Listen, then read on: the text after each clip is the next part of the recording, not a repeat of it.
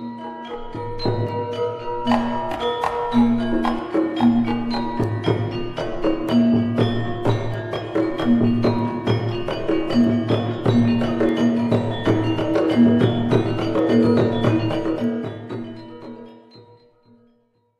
the Controlled Substances Act and corollary state law, the growth, trafficking, sale, possession, or consumption of psychedelics may be a felony punishable by imprisonment, fines, forfeiture of property, or some combination thereof. Psychedelical X is for general information only. Information provided on the show does not constitute legal advice, nor does your listening to the show create an attorney-client relationship with the host.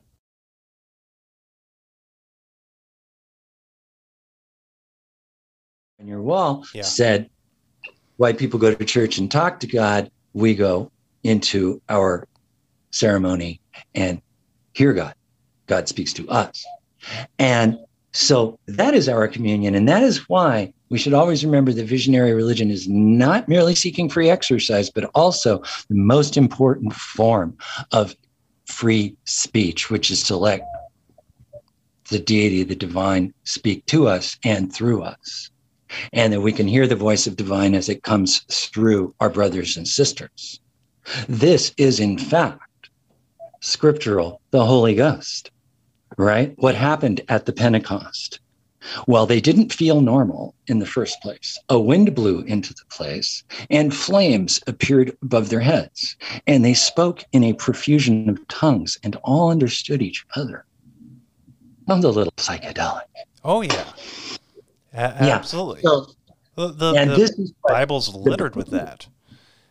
The Buddhists call that, because like I said, I did the Tibetan Buddhist thing for quite a few years, still study it.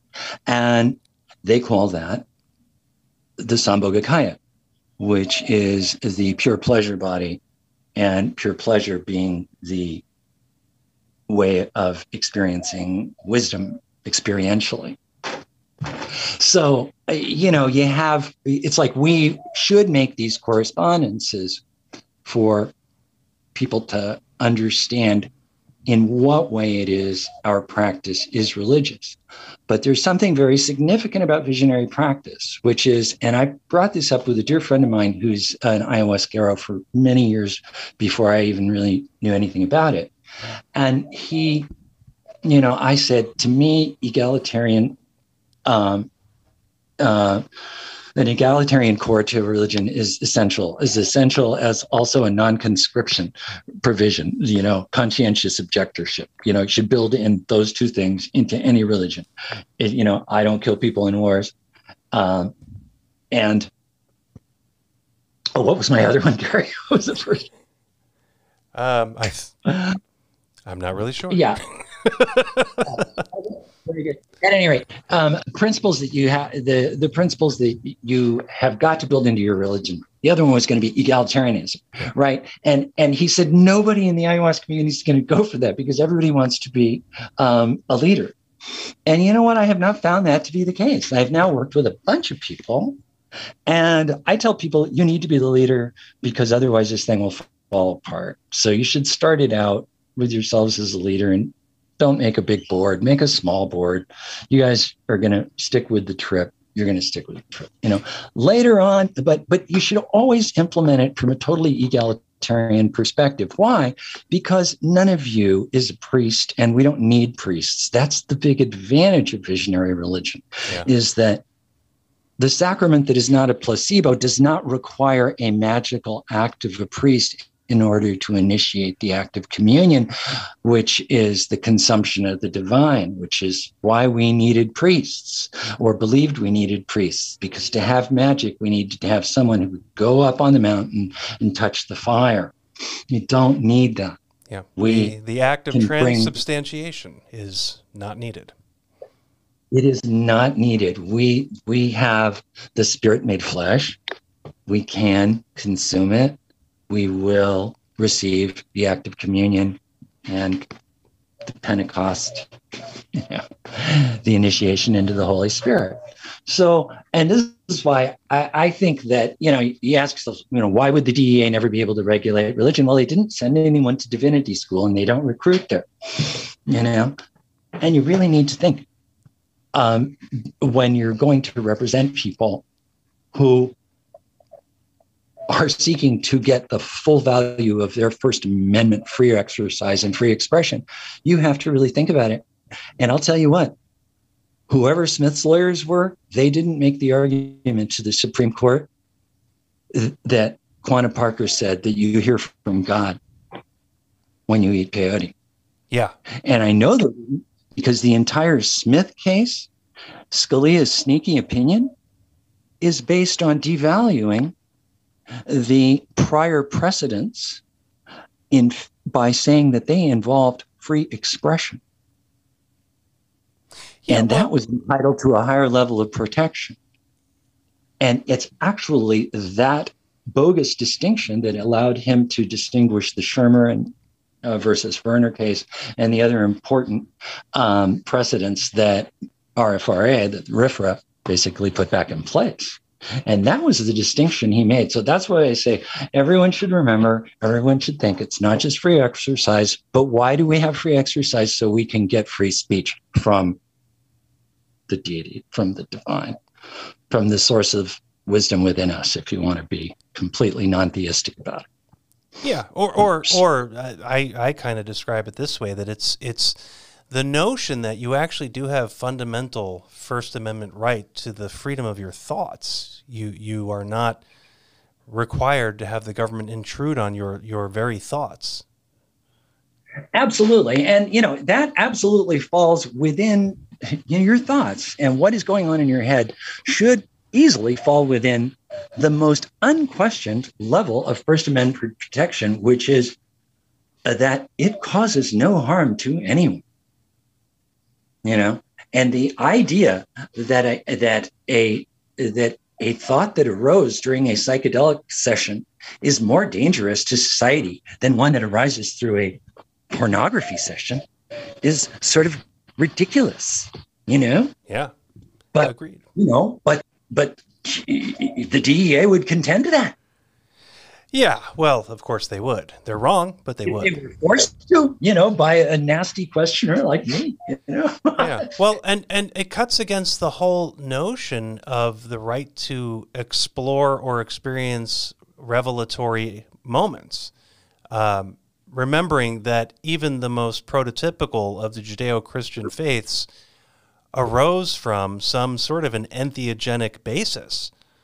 And, you read some of the prophets' experiences, and my God, they sound like trip journals. And of course they would. These are people who were living in a substantially greater agricultural world that didn't have these notions of prohibition. All of these plants and other psychoactive substances were free, available, known, and utilized widespread.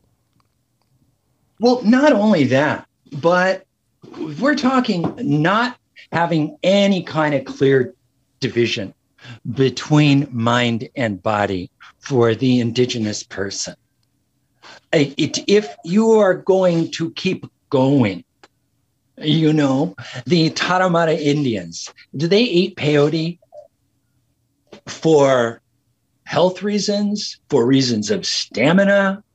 Who knows?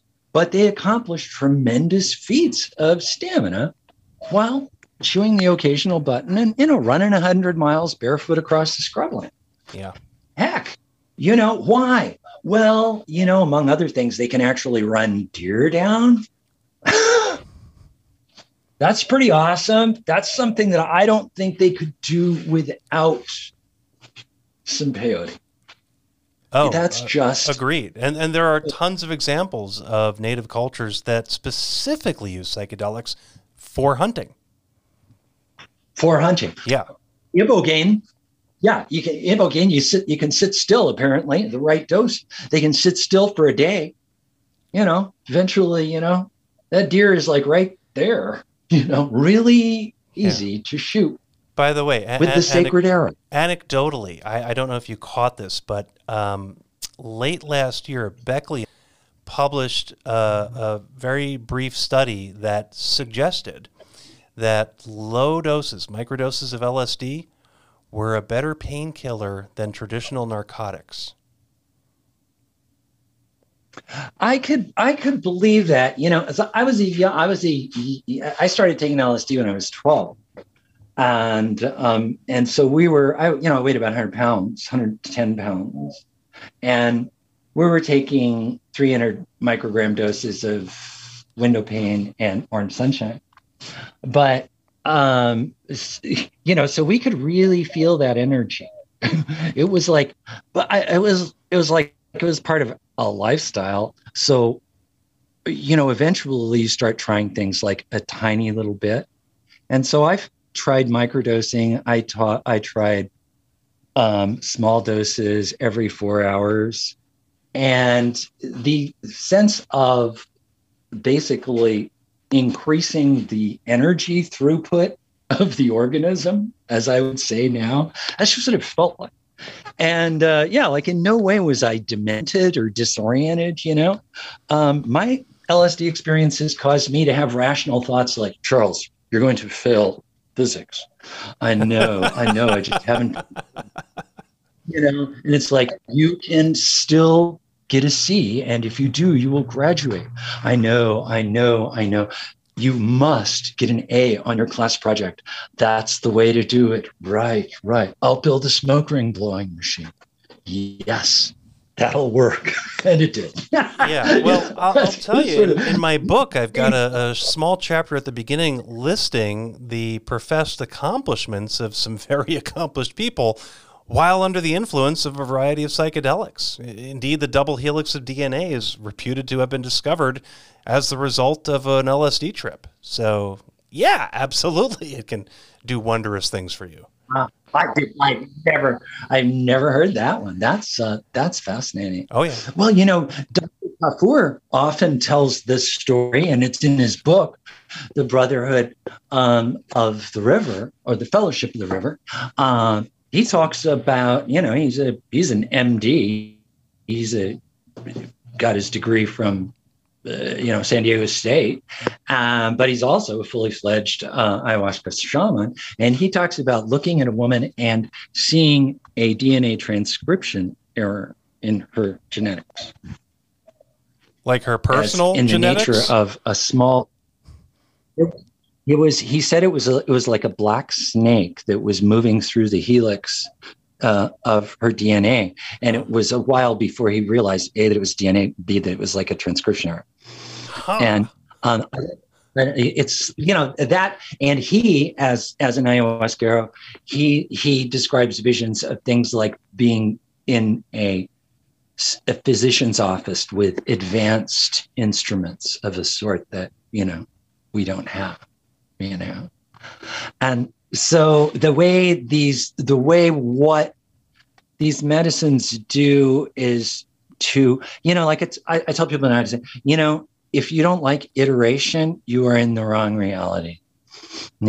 We get everything through iteration. I say something to you, you say something back. The next thing is a further iteration of that. So we call it a productive conversation, and I think that psychedelics help us to see that iterative activity. And when we see it, one effect is ethical. One effect is it's like that fear of karma thing, but it doesn't have so much like this, karmic bookkeeping feeling. There's just this sense of, I can't cheat this reality. I can feel my feedback relationship with it. And so you begin to realize that the next iteration of that person coming at you is to some dependent on the last iteration you gave them. You know what I'm saying? Yeah. So it's like it's going to keep incrementing. Our reality is going to keep developing. It doesn't go backwards. And I think that psychedelics helps us to see, I don't know, it's just the way I interpret it. Psychedelics helps us to see that process. And then we realize, I actually do have an important hand in this. My will is actually at the center of it. And that can come in terrifying experiences where, and also in very fulfilling ones. And, then sometimes in experiences that are simply clear. Yeah. Well, you just get a much broader aperture of consciousness that you're able to hold on to at a single moment. You know, humans are really garbage at holding thoughts. So these substances, I think, actually help you to hold and broaden that hold. Oh yeah. Oh yeah. And I think I think that is a lot of it is that, and one of the reasons that I think that you would find, you know, people like coders microdosing is it's like you can hold that mandala that you're working on, you can hold it clearly in mind. I mean, you know, as a lawyer, you've done trials, right? You know, you've done plenty of trials. You know, it's like the trial becomes, you give over your consciousness to all of the subjects that are necessary to do this trial. Everything else goes out the window, you know, and then you do that trial and then you get your mind back, you know? Yeah, it's a version of Zen mastery. It's you know, like the Zen archer. You are the arrow. If you're not doing it. And for us, you know, for people like us who've been trial attorneys, I mean, for me, I find that that's the activity in life that is most fully engaged me, like, you know, Arthur Ashe playing tennis. You know, everybody has their own practice, you know. And what I see developing among the people who are my clients is a really beautiful, sensitive spirit. And like I said, egalitarian, they don't need to be priests. They know that the healing is coming from each individual. As Scott said to me many, many times, I just consider it as, just to put the words in his mouth, I consider it my job to stay out of the way of the person's experience of the divine. You know, I'm a facilitator, you know, help them to get comfortable with receiving the wisdom from within themselves. When you do that, then you have, I think we are, you know, people talk about evolution and, you know, the way human physical evolution has basically come to an end because we don't need to specialize in any way. We decided not to have moles' noses so that we could smell things really good. We decided not to have, you know, really long teeth so we could tear things apart, you know, or claws to dig with. We decided that we would have hands that could pick up any tool, from a paintbrush to scissors to a computer mouse. And now we evolve through selection of tools and media. And people have built whole tribes around what kind of tools. You have these fetishistic weapons tribe that has so much influence in our country. And these people's minds are built around tools for killing. And that just happened to them, unfortunately, due to Hollywood programming. And so they become fascinated with it. And the drumbeat of negative fear propaganda ever since 9/11 that's been bleeding out through Fox News and the other media entities. So we're making our choices for how to evolve humanity based on the tools we use. And what I see is that my clients, your clients, are using the tools and trying to share with other human beings the tools that will heal them individually and focus them on, like, you know, iterating our planet into a new iteration in which life is good and safe, secure, wholesome, as many species as possible, clean air, clean water, happy moms, happy dads, happy children. Now, that's my vision and what I'm working for, and why this is the only thing I do work on. Is, you know, I've been fortunate enough to be able to give my all my attention to this. And it's the most satisfying period of a legal career of well over 30 years, because I have absolutely, it's like, and you know, I'm suing the government. I'm suing all these government agencies. Believe me, they are as polite as pie. Yeah, well, they have, you know, they have no reason not to be. You know, they have no reason not to be, because their guys did wrong. My guys are literally on the side of the angels. And when the law is on your side, you know, it's not necessarily pedal to the metal, but we're going to get there. And that's that. That's that. That's that. And if, you know, and if you have to take the long way around, if you have to go through the ninth, if you have to go up to the Supreme Court, that's fine. like I say, if you want to do law, you could also maybe want to do whiskey, because it takes about 5-6 years to get a result. Indeed. Have a question about psychedelics and the law? You're welcome to submit them. Please send your questions to admin@psychedelicalex.com. Submission of questions is not an assurance that they will be used on the show. Also, please be aware that neither the submission of a question nor a response creates an attorney-client privilege between you and the show's host, nor does an answer constitute legal advice. Information provided is for general purposes only. If you need legal counsel, you should hire competent counsel in your community.